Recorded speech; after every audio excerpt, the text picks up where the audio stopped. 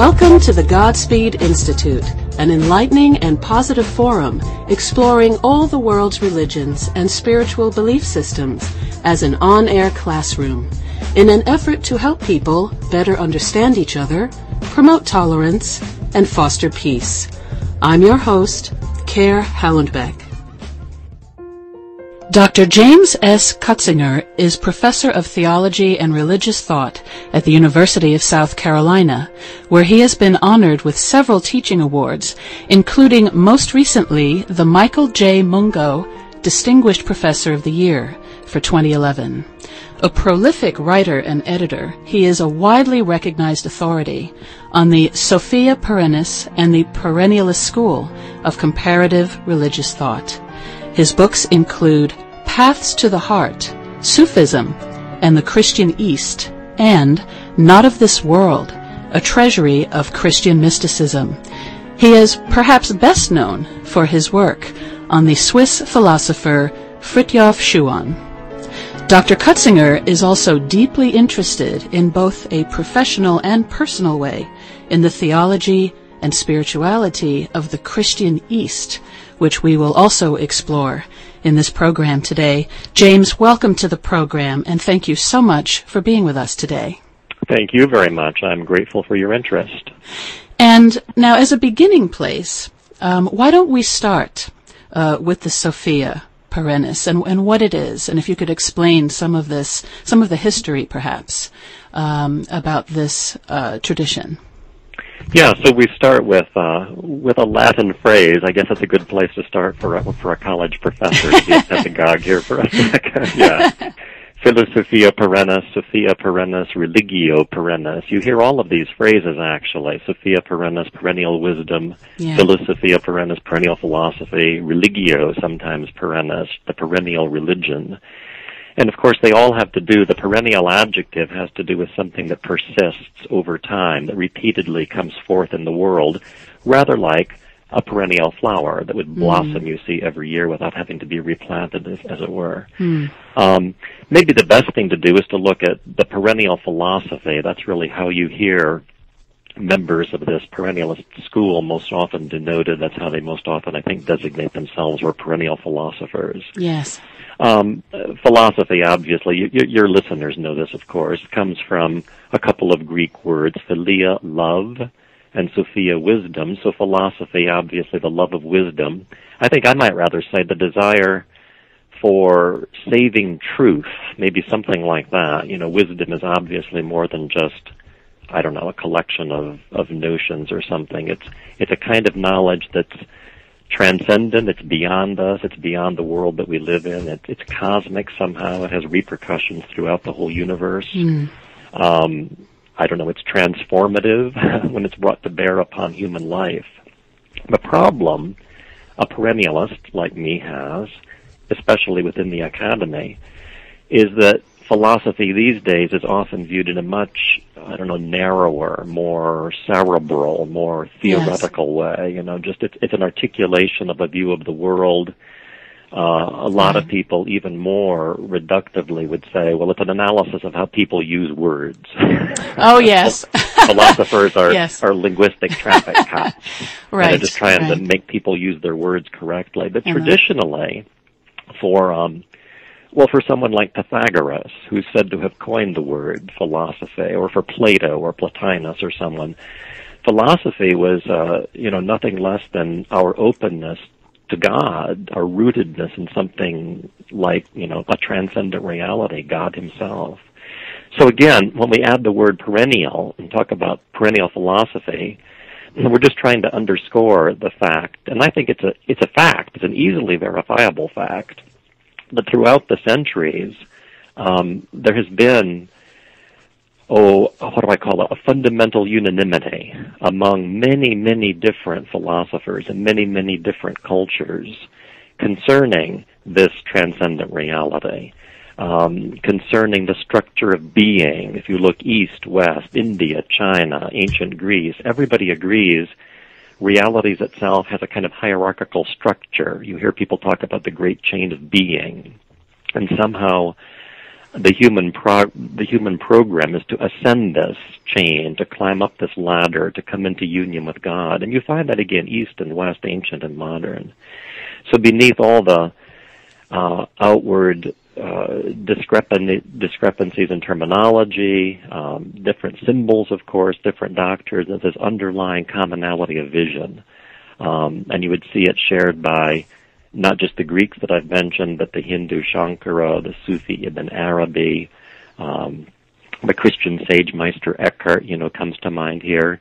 And you see in all of their works this idea of a constantly manifest source of truth, saving wisdom, God, coming forth in the world like a perennial flower. So that's the idea, I think, here that we're working with, Sophia Perennis, perennial philosophy, something transcendent and saving in nature, transformative in nature. Thank you so much, James, for that explanation. And you touched on so many things in there. The timelessness of this, eternal, perhaps, aspects of it, unanimity, you mentioned, vision, you mentioned, Pythagoras, I love him, of course, and the harmonics and everything that he got into. There's everything there, yeah. There's everything there. And now when you call this transformative, this philosophy, which is much greater, of course, than a semantic argument, as we were saying, what is transformative about the Sophia Perennis, and how would you say it transforms? Yeah, well, so now here we touch upon an interesting point. The perennialists, I think like the other ancient philosophers we're speaking of here, recognize that human beings are not all the same. We have different temperaments, different personality types. We're constituted differently. We all have a different idiosyncrasy. We're wound up, as it were, in a different way. And I think most directly, the perennial philosophy appeals to and has an affinity with the person whose type is what the Hindus would call jnanic, who has a mind, or let's call it maybe better an intuition, maybe even a gut feeling, to use that kind of language. Yeah. Where ideas take hold, where ideas themselves can have an effect on the person, not just the mind, it's not just cerebral, but there's a kind of cardiac knowledge. The heart itself has an aspect of knowledge to it. And these perennial ideas, the perennial philosophy, tap into the heart of that person and can begin to change them, begin to, as I said, bring them up this ladder of being, stripping away, as it were, the encrusted aspects that they've gotten from their culture, their habits of mind. I mean, every religion of the world agrees we're not what we should be. We're distorted in some way. And maybe perhaps that's one thing they can agree on. Yeah, but they all agree on for sure. We're fallen, the Christian says. We're a rebellion, the Muslim says. We're ignorant, the Hindu says. They all have this notion that some way we're messed up and that we need transformation. And again, the perennial philosophy, I think, appeals to the person whose affinity is for the ideas and who can actually, as it were, see the ideas and begin to be changed by their impact. I hope that makes sense. Oh, yes, it does. And I appreciate, as we get into the body here, you mentioned the gut, either your gut feeling about something, the connection to, this is also is part of in part of religious experience and spiritual experience around the world, that there are, certain places even on the body that are connected with that truth. We'll be talking perhaps a bit later, I think you suggested, about Christianity. And of course, in the Christian tradition, the human being is a tripartite reality, spirit and soul and body. Yes. A pneumatopsychosomatic unity, and all of these parts make up one harmonious whole. They all have to be addressed in any, truly transformative, again, we'll use that word, any transformative program or method or science or ascesis has to address all of those levels, or there's going to be no final lasting result. And you mentioned heart knowledge, which emerges. We've recently done 100 programs on faith around the world, and have spoken, with leaders and scholars of all, faiths and religions we can encounter. And James, so many of them come back to the heart as the focus, whether it's, the hearts made natural in Christianity, or the beautiful image of the Sufi heart being the heart soft as wool, which is what Sufi means, I believe, wool. And, you know, the Heart Sutras, it goes around the world that perhaps this thing that needs transforming, you know, is just a change of heart, as it were, or an opening up. And I think we'll get more into that later as well.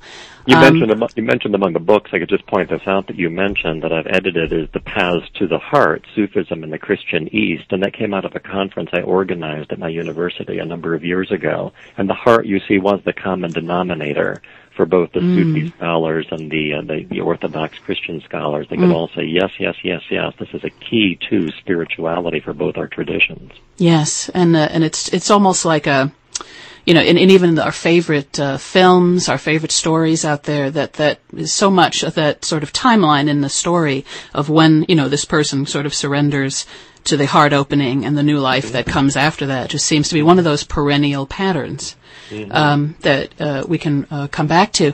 But now, can you tell us something about the development of the perennialist school in terms of its origins? What did it come out of, as in, you know, in response to what, and who are some of its leading figures?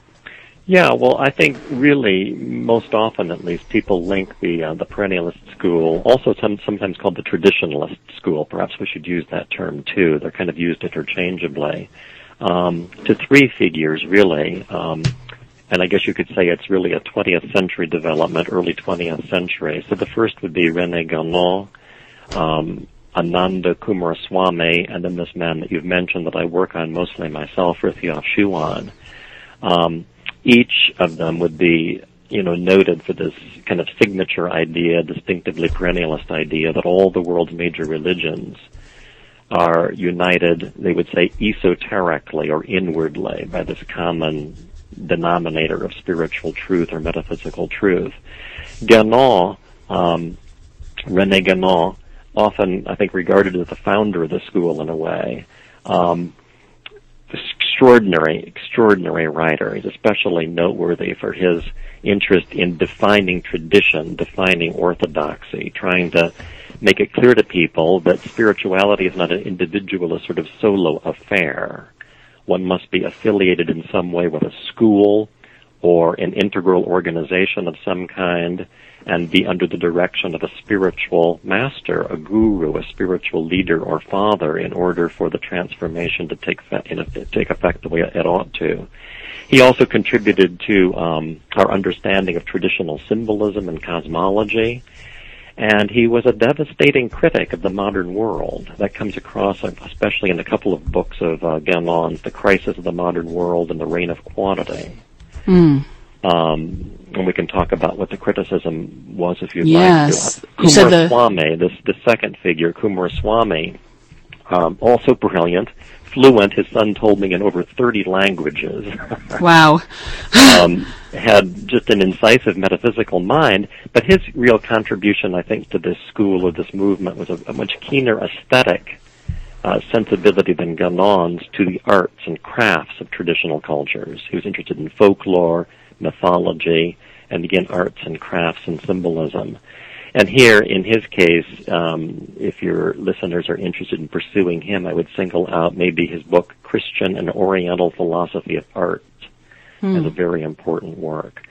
And then this man, Schuon, he's really the third kind of exponent of the school. And most recently, I think people would agree he's sort of the premier figure in the perennialist school, Frithjof Schuon. Over 20 books. Again, the metaphysical incisiveness, cosmological breadth, but he has a kind of musical quality, I guess people have said, to his writing. Guénon is more mathematical, Schuon more musical. And for me, I think the key to Schuon is every sentence you read, it's very clear he's interested in providing his reader with an operative or initiatic sense of tradition. So whether his subject is epistemology, theory of knowledge, or art, or symbolism, or, you know, methods of prayers and the different traditions, human nature, he's always writing from the perspective of a spiritual master. He himself was a sheikh. He was a Sufi sheikh of a Sufi tariqa for over 60 years. And he's constantly encouraging his reader in every way that he can to realize I'm going to use a phrase of Schuon's here, that we're made for the absolute. The human being is made in order to be related to something that's absolute and transcendent in character, and he's constantly calling the reader to live accordingly. And I could mention just here, kind of his signature work is a book called The Transcendent Unity of Religions. You get this notion from Schuon that there is some kind of, as he says, unity of the religions in the stratosphere, what he calls the divine stratosphere, as distinct from the human atmosphere. Yes. So he's constantly trying to guide and goad and provoke the serious reader into taking religion seriously as something that we're made for, that we're actually designed by God for. So those are the three key figures, I think, Gyanal, Coomaraswamy, and Schuon. And, where they're coming from and what they're reacting to, that's maybe a whole hour's discussion. But they're very concerned that the modern worldview, epistemological, philosophical, anthropological, in terms of our sciences, in terms of our psychologies, our social sciences, and so forth, have the effect overall, the modern worldview has the effect overall of diminishing us, reducing us, treating us too much as if we are simply, biochemical, carbon-based organisms, as if our psyches can be understood simply in terms of cultural, political, economic factors. And they're trying to break through all of that and provoke people to see the problems with that, and then begin to move people into a direction that's, as it were, more vertical and less captivated by the horizontal. Yes, and that is so well said. I appreciate that very much, and as well as Fritjof's comment about the stratosphere. There's like a visual in there I can relate to, because in my work for years coming out of the Catholic tradition. It always seemed to me that the saints, or what would be the mystical tradition, is sort of, rising up above on a timeline, often providing the antidote to that institutional thing happening down here that may not necessarily be encouraging spiritual growth or offering peace, and can be dividing people and such. And then you have the mystics and saints who are, I believe, connecting with what you're speaking of, the absolute and saving truth, and the visual symbolism expressed through art very often, and similar symbols around the world as well. So this is very important, what you're sharing here, because it seems to be emerging also increasingly in our journey here as we talk to people, that there is a transcendent tradition that emerges from the religions, as you're saying. Stratospheric. Yes, it's just above. But, back then, let's say, you mentioned the early part of the 20th century, here are human beings, dazzling ourselves by our scientific discoveries and how we can unlock atoms and how we can learn to do these things, and perhaps starting to deify science perhaps back then, and sort of reaching for this wholeness again, that, we can't, quantify all the answers and just nail it all down. The sense of mystery, or the sense of, I enjoy mystery. I find comfort in it. I know a lot of folks may not. And that may be a bit of the duel going on, in the century. But let me just maybe be clear for the listeners too. It's not, let me make sure that you understand, Gyanal and the others are by no means, dismissing science as such. Right. I mean, they're very much interested in scientia. The Latin word itself just means knowledge. And of course, they're very interested in deep knowledge. It's when science becomes scientism.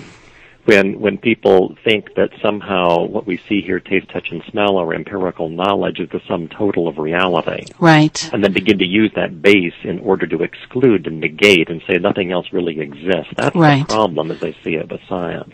Well, there's a forgetting, there's a forgetting. And I bring it up only because here we are, say, 100 years later in the early part of the next century, and there's so much focus, especially sort of in the Western, not only Western, but, the latest bit of technology, the gadget, the latest iPhone, the latest this or that everyone is very, very much focused on.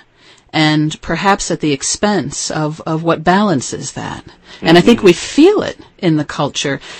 Sometimes the arts come around to inspire us, and there are so many movies recently about magic, about, fantasy, whether it's Harry Potter or Lord of the Rings, that are sort of trying to address this part we perhaps have disconnected from, that sense Right. of, the sense of wonder, about life and nature and these other perennial and timeless themes that come up. So you mentioned a phrase called the reign of quantity, was it? Can you share about that? Because that struck a chord I'd like to learn more about there. Oh, well, yeah. Okay. Well, so what Gannon is really saying here, it's a big book. It's a very complex book with a complex argument. To simplify, just the tip of the iceberg. Obviously, what he's saying is the quantity has been so emphasized that we're losing track of quality. So numbers.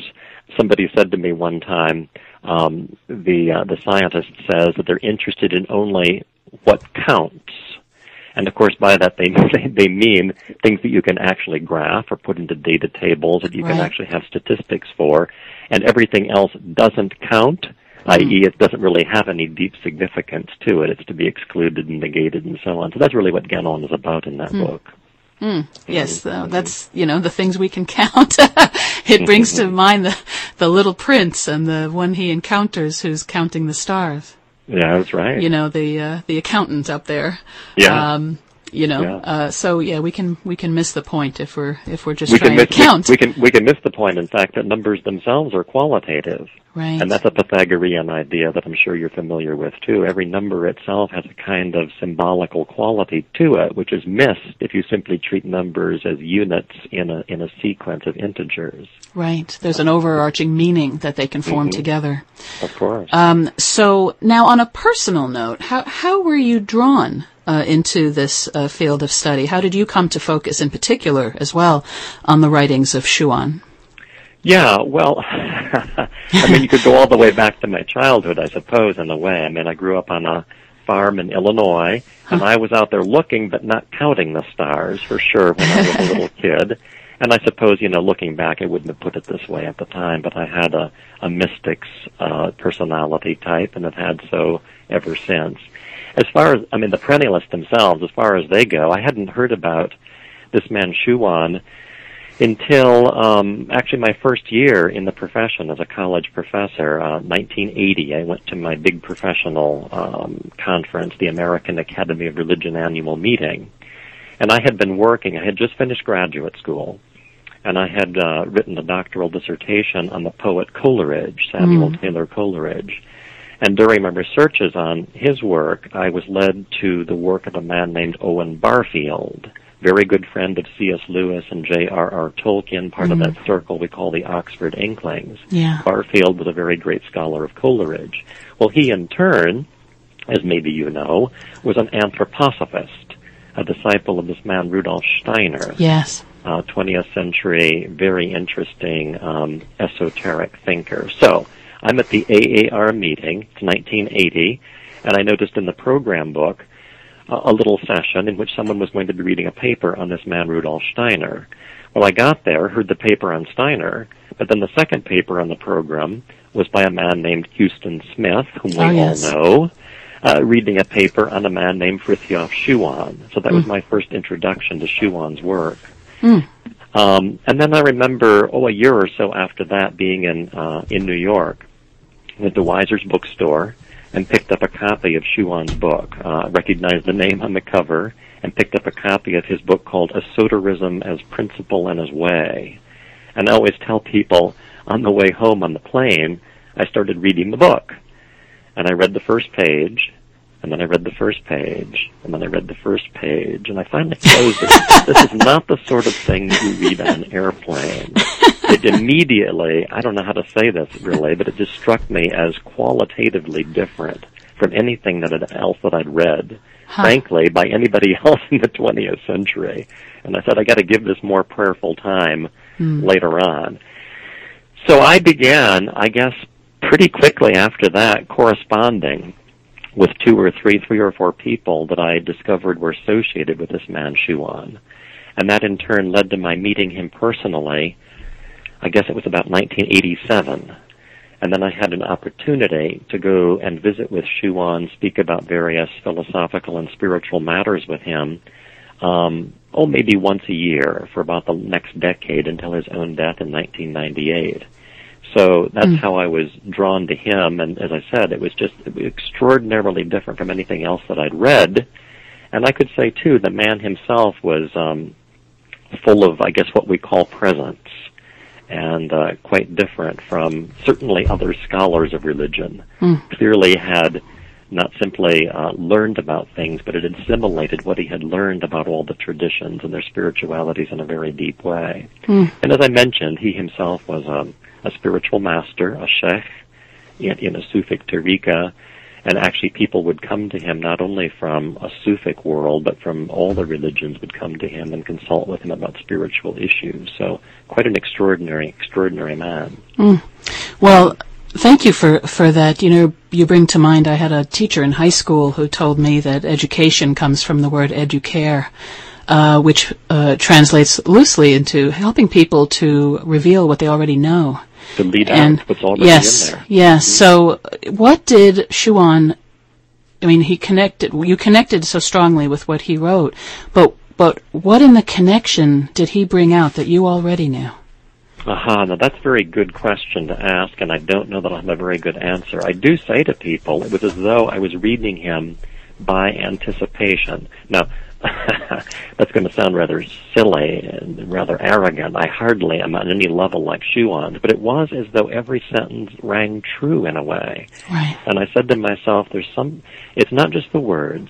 There's a quality about the words. I mentioned before their music in a way that just led me to, go inwardly down deep into myself, into that place of the heart that we've talked about. And I don't know that I can attach words to it, really, Carrie. It was more just intuitive. This is truth. This makes sense to me. It resonates with other things that I've seen in my life. It's putting things together. It tied together my interest in so many different things, music and art and philosophy and, frankly, numbers. We mentioned numbers a moment ago. My favorite class in high school was geometry. Yeah. And somehow geometry came alive as I was reading this guy. So many, many things made me think this is the real McCoy. Thank you. Yes, in your gut, right? So thank you for that. That's terrific. Now, when we talk about truth, let's say in a perennialist context, as Schuon might have, or a saving truth, as you mentioned earlier, how does one define truth or the absolute, as you mentioned before, in this context? Is it different from how others would consider truth? Good question again. What comes to mind here, Schuon was once asked in an interview why his work wasn't better known among religious scholars and why people didn't read him more in university settings, assign his books in their classes. And I remember his answering by saying, the reason is I'm not a relativist. All the scholars are relativists, and I'm an absolutist. I believe in truth. And the official scholars, he said, don't believe in truth.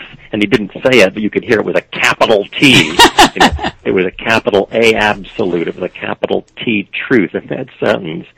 And, your listeners undoubtedly know this. Most modern scholars of religion, people like me with academic appointments, approach religion basically with the assumption that our knowledge is, in fact, limited to the domain of the senses. What we know are things that we can see, we can hear, we can taste, we can touch, we can smell. And obviously, if that were true, it would be impossible to verify what the religions are telling us about God or the angelic worlds or about our own immortality. All of that would be left off the radar. And, right, because then what we'd have is what you can count as things like doctrine, sacraments, and dogma. You'd be basically left with three choices. You could just be a skeptic and debunk all religion as nonsense. And we got these people now, I guess we call them the new atheists. Right. Richard Dawkins and Daniel Dennett and so forth, that would basically simply say that religion is just really ridiculous nonsense, and we need to get over this, people. You could look at religions in a somewhat more positive way. You could say, well, no, the religions do encourage justice and honesty and social virtues and so forth, but you'd still not really be taking them seriously on their own terms. And then also, I mean, I should add this too, I guess. I find a lot of my colleagues in the profession are believers themselves. You know, they certainly have a faith of their own, but they've been cowed into restricting their own scholarship to empirical stuff. So historical transmission of texts, archaeological evidence from religious sites, you know, political, economic impact of the religions and so forth. Okay, so Schuon is just wiping all of that off the table, you see, with this comment. And he's saying, again, that we're made for the absolute. We have an innate capacity, not simply to believe in God in spite of the evidence, but to know God. It's possible for us to come to know and not merely believe in, you know, higher truths, these stratospheric truths of the Spirit. But it takes a method. It takes a disciplined, in its own way, scientific approach to the question of God. And as a scientist would go into his laboratory and engage in an experiment using certain measures of this and that, so also it's possible for the religious person on a spiritual path to make use of ancient, proven, experientially based methods for accessing this deeper level of knowledge. So truth is, well, it's what we're aiming toward. It's the goal. It's the end point of the whole spiritual work, to come into union with God, who is truth. One of the names of God in Islam is Al-Haq. And that can be defined as the truth or the real.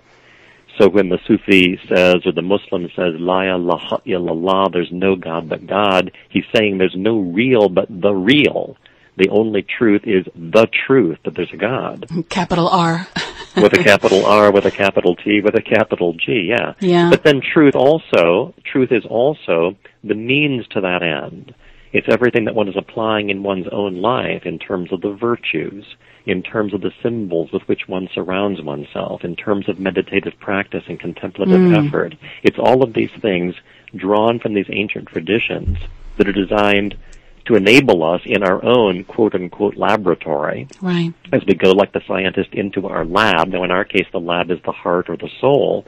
It's what enables us to act accordingly, to act in keeping with this absolute that we're made for. And, you know, it's interesting because, you know, what you're sharing is so valuable and just brings to mind how often even those who are religious and believers can get caught up in role-playing in which we become managers. Whether it's a professor, as you mentioned, you know, academic, or in the church. I remember coming across a beautiful book of poetry written by the man who would become John Paul II. And he wrote it back in the 50s. I think it might have been called Easter. And it was just the most amazing, beautiful, lovely, mystical, invitational poetry.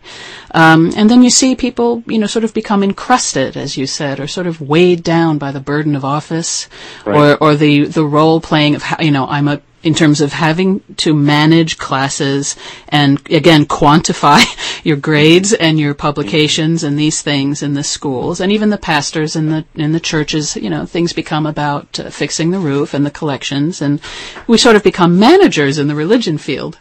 And so, you know, it's so refreshing to hear what you're sharing and to remind us that the real purpose here is this journey toward this absolute truth, and that's where we find our not only our greatest love but also our deepest nature, you know, as human beings. Indeed. You know, now we're about halfway through the program.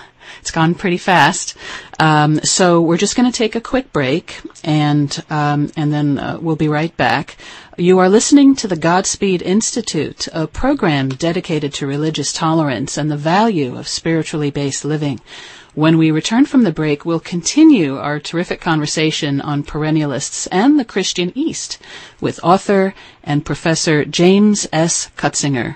Let's spend a couple of minutes now with an old favorite. Stay with us.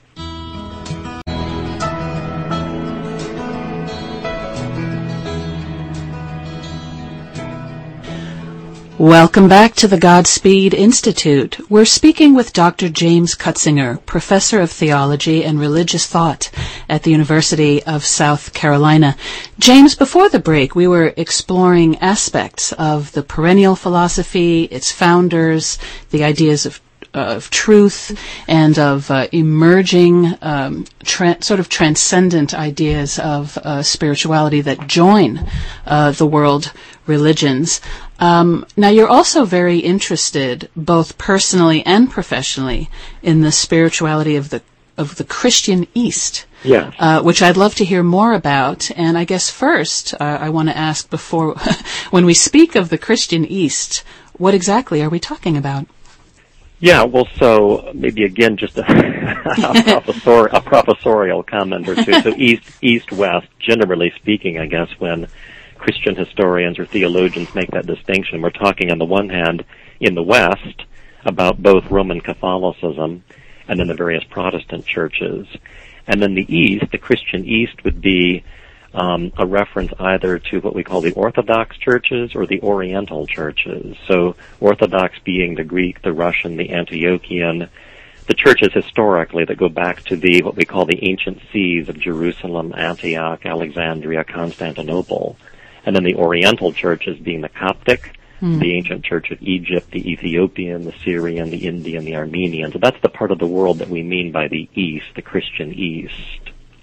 And on a personal level, why don't we begin there as far as your interest and not only in your work but just in your own life. Where does the interest come from in the Christian East? Well, I grew up as a very mainstream Protestant Christian in a church where, as I jokingly tell my students, I was told that the doctrine was essentially Jesus was nice and you should be nice too. Well, it can't hurt. And then the question was always, exactly how do you do that? I remember there's a story that's told about the English author Thomas Carlyle, and he tells the story, or the story is told about him of his going to church, and the preacher preached a long-winded sermon, and Thomas Carlyle came home and complained to his mother, and he said, if I were one of these preachers, I would simply get up in the pulpit and I would say, good people, you know what you are supposed to do, now go and do it. Amen. And famously his mother said to them, aye, Thomas, and would you tell them how? Yes. So that was my problem, I guess, as a young man in the Protestant church, and I won't give it a name right now. Right. But the church that I was in didn't give me any method, any sense of development, any understanding of how one could actually work with and work upon emotions and distractions and how to control one's thoughts and so forth. So when I finally discovered the East, through readings actually in graduate school, I began reading what we call the Eastern Church Fathers. People like Origen and Clement of Alexandria and Maximus the Confessor and so forth. And I thought, here's the how. Here's how to get from point A to point B. This is not just go to B and be good, but this is a method that I can actually, profit from personally. And now folks like, for example, Origen, as you mentioned, these were people who were part of the great, the great split and between the churches. Just very, based on a very basic level, could you just name a few of the issues that came up that divided the Catholic Church into these two distinct? Sure. Yeah, well, the figures that I mentioned just now are well prior to the schism between East and West. We talk about usually 1054 as the decisive date in that split, and these are all early 2nd, 3rd, 4th, 5th, 6th, 7th, and 8th century figures I'm talking about. The split was primarily political. I would have to say that I agree, at least in some sense, with Pope John Paul II, that the Church really should have two lungs, he said, one west and one east. And there's been a loss on both sides from that split. But it was largely over the claims of the papacy to have universal jurisdiction over all of the churches. You mentioned managerial earlier on. And that was the problem as far as the East was concerned. They wanted to maintain a more ancient collegial ecclesiology, where people would gather together and by consensus agree about how the church should be organized, rather than having a monarchical kind of top-down arrangement. And there were other issues as well. Again, I don't know how much theology you want here, but the filioque issue as to whether in the creed it should be said that the Spirit proceeds from the Father and the Son, or from the Father alone. This became a theological issue, kind of a technical hair-splitting issue. But the papacy was the main issue, really. First of all, I mean, there's so much to explore here in terms of these traditions in the East. But I wanted to ask you, how does it fit into your work on the Perennialists? Well, that depends on whom you ask here. Sometimes not so well. Many Christians, I mean, the majority, I guess I would say, of Christians, Protestant, Catholic, and Orthodox, are under the impression that perennialism is opposed to Christianity. And they'll often cite Jesus' words in the Gospel, I am the way, the truth, and the life. Nobody comes to the Father except by me. And they take that to mean, anything else, Hinduism, Buddhism, Islam, whatever, is outside of salvific possibility. You can't do that. You've got to have Jesus as your personal Savior. What they're forgetting now, and this is what I try to explain to my students, is that the person who's talking, all right, who's this Jesus guy? The person who's talking, who says those words in the Gospel, again, now according to classic Christian doctrine, is the second person of the Trinity, the Logos, the Son of God, the Word of God, who all Christians agree exists from eternity. Now, what I like to say to the students, okay, you've just quoted a verse in John's Gospel, I'm the way, the truth, and the life, nobody comes to the Father but by me. Have you ever noticed that the same person in that same Gospel says, before Abraham was, I am? That's a response when some of the Pharisees are critiquing Jesus. They say, you're not even 50 years old yet, and you're telling us what to do.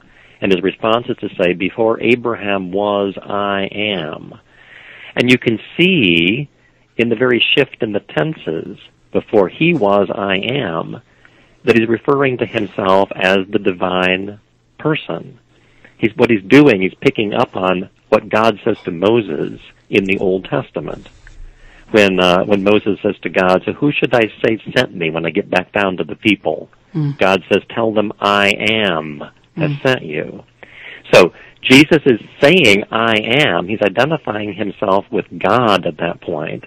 It's clear that he cannot be confined to the historical manifestation expression that the Christian calls Jesus of Nazareth. He is Jesus, but he's not limited to that form. Right. One of the early church fathers, Athanasius, says, though he was in the body, he was not confined to that body. Right. But the perennialist, the Christian perennialist, someone like me, just says, well, of course I believe that Christ is God, but I don't think we have any grounds for limiting his earthly presence to Jesus. Right. The Logos, the Christ, the Son of God, through whom you go to the Father, can very well be embodied in Buddha or Krishna or in the Holy Quran. There can be many, many different manifestations without compromising the truth of that phrase, nobody comes to the Father except by me. But I say, it's sometimes not received very well. It's a very curious thing. I've got a blog and I got a website and I get stuff in my email box all the time. About half of it is, you're a heretic. Oh. And the other half is from clergy. I mean, even from Orthodox, bishops. I've had emails saying, somebody needs to say this. Thank God that you're actually saying this now. Yeah. So it's a very mixed bag in terms of the Christian response in my own community. Well, it's interesting, too, because, the same year that you were over visiting Shuan in 87, there was an event that affected me very much, and I've written about it and talked about it as well. It was a supernova that same year. And for me, it affected how I perceive what you call the way. Jesus is the way, as being that he actually embodied the way of, creation in our universe, the birth, life, death, resurrection that we find in all things, including these stars that died and, exploded and created new life. And it just put together for me the cosmology that we're living in. Sure. With what these, spiritual masters along the way are giving in terms of messages, and in the case of Jesus, with his own body and his own self. One of these early church fathers I mentioned, St. Maximus the Confessor, says, and you'll like this, I think, he said, always in everything, the Logos, the Word of God, seeks to work the miracle of his incarnation. The cosmos itself is the incarnation of the Logos. The Scriptures are an incarnation of the Logos. Jesus was an incarnation of the Logos.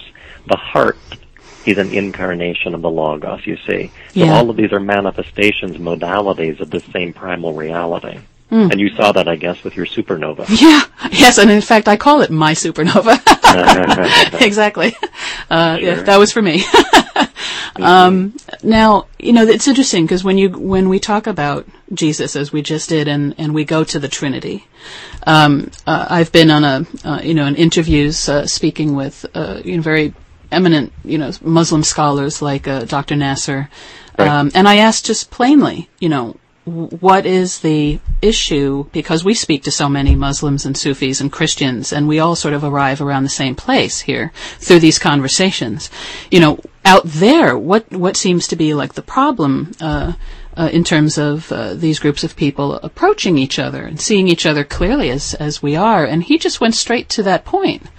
It's the Trinity, because the Muslims believe that God is one and cannot be three, and that this is a sticking point. And I just wanted to kind of toss that out there in a what do you think about that? And are there any other barriers that you might identify?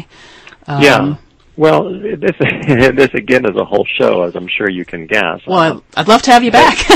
But it's a complex one.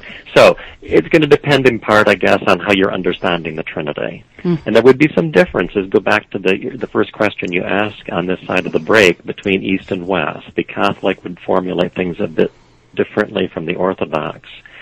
But in the Orthodox view, it's very, very, very clear that there is a kind of primacy or priority that the Father, the person of the Father, has in the Godhead. Not that the Son and the Spirit are equally divine, equally omniscient, equally omnipotent, etc. They are fully divine, but they come forth from the Father. So there is, as it were, a kind of hierarchy within God himself in the Orthodox East. Now, once you say that, it seems to me you've opened a big, wide door to rapprochement or dialogue with the Muslim who says, there is no God but God and God's one. The Orthodox says, well, yeah, the one God is God the Father, who begets the Son, from whom the Holy Spirit proceeds, but we agree that one person of the Father has a kind of priority. We see in the Gospel that Jesus himself says, he says the Father and I are one, but he also says the Father is greater than I. And he's not simply speaking, from a human point of view when he says that. The Orthodox say whatever comes out of Jesus' mouth in the Gospel is being spoken by the eternal Logos. So when the eternal Logos says the Father is greater than I, he's testifying to this hierarchy in the Godhead from all eternity. And at that point, I think, again, you've got the basis for some kind of dialogue. Because you're admitting, yes, sure, nothing can be equated finally with the ultimate reality, God.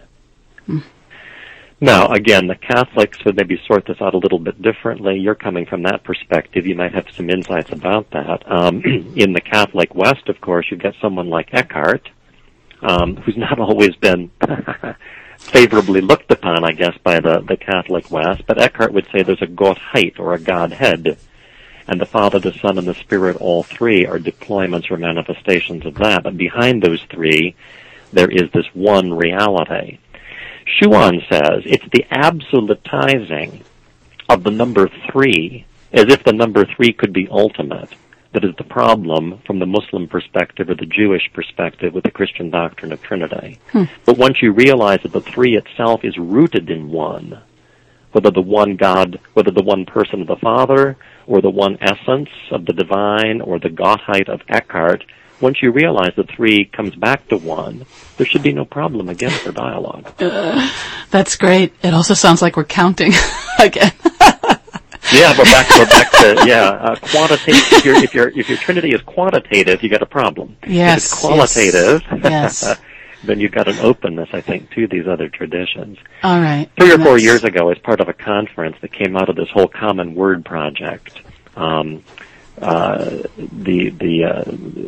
some Muslims in the Middle East based in Jordan that have issued this kind of approach or invitation to dialogue with the Christians on the subject of what they call the Common Word. And I gave a paper that's been published at a conference that came out of that work, and I called it Disagreeing to Agree. And I said, this is a Schuonian idea too. We need to be serious about our dogmatic or doctrinal differences. Let's not sweep them under the rug. Right. Let's make sure that we do understand Christians are Trinitarians. Christians do believe Jesus is God. That's not going to go away. And the Christian perennialist is not a Christian perennialist unless he believes all that stuff. On the Muslim side, we're not going to sweep under the rug that there's no God but God. And we're not going to sweep under the rug the fact that a Muslim thinks that Jesus is merely a prophet of God and not God incarnate. Let's make sure that we understand that. Right. Okay? Let's make sure that we disagree first. But then it seems to me we can move toward agreement by seeing what these doctrines point to, what they stand for, what in the human atmosphere they manifest in the divine stratosphere. And that's an esoteric process, an inwardly looking process. Schuon talks about esoteric ecumenism. And one of my kind of deals, I guess, is that I warn people, don't warn people, but I'm always hesitant to engage in what I call exoteric dialogue or exoteric ecumenism, because that does too often mean, well, I'm going to pretend that I'm not really a Trinitarian because I know it upsets the Muslims. Oh, exactly. And that's no good. That's no good. You have to stick to your doctrinal foundation. No, exactly. The point is not to wash away all of our differences and insights into this sort of bland, concept of God. We all have very vital and colorful, beautiful insights, and we need to sort of... Kumar Swami talked about what he called religious Esperanto. Yes. A made up religion with little bits and pieces of things, and that's no good. That does nobody any good. Right, and as you say, pretending, to wash something away to be sort of polite or, politically correct is not, keeping in mind the vibrancy that the spiritual life, needs. We need to come to the table in all of our bright colors. Yeah. But as you say, identify the things that are really essential. Right. And for us, and then, hopefully find this way not, to sort of shift the clouds out of the way so we can, proceed, together on some other matters that really are common ground and not necessarily essential, matters of faith.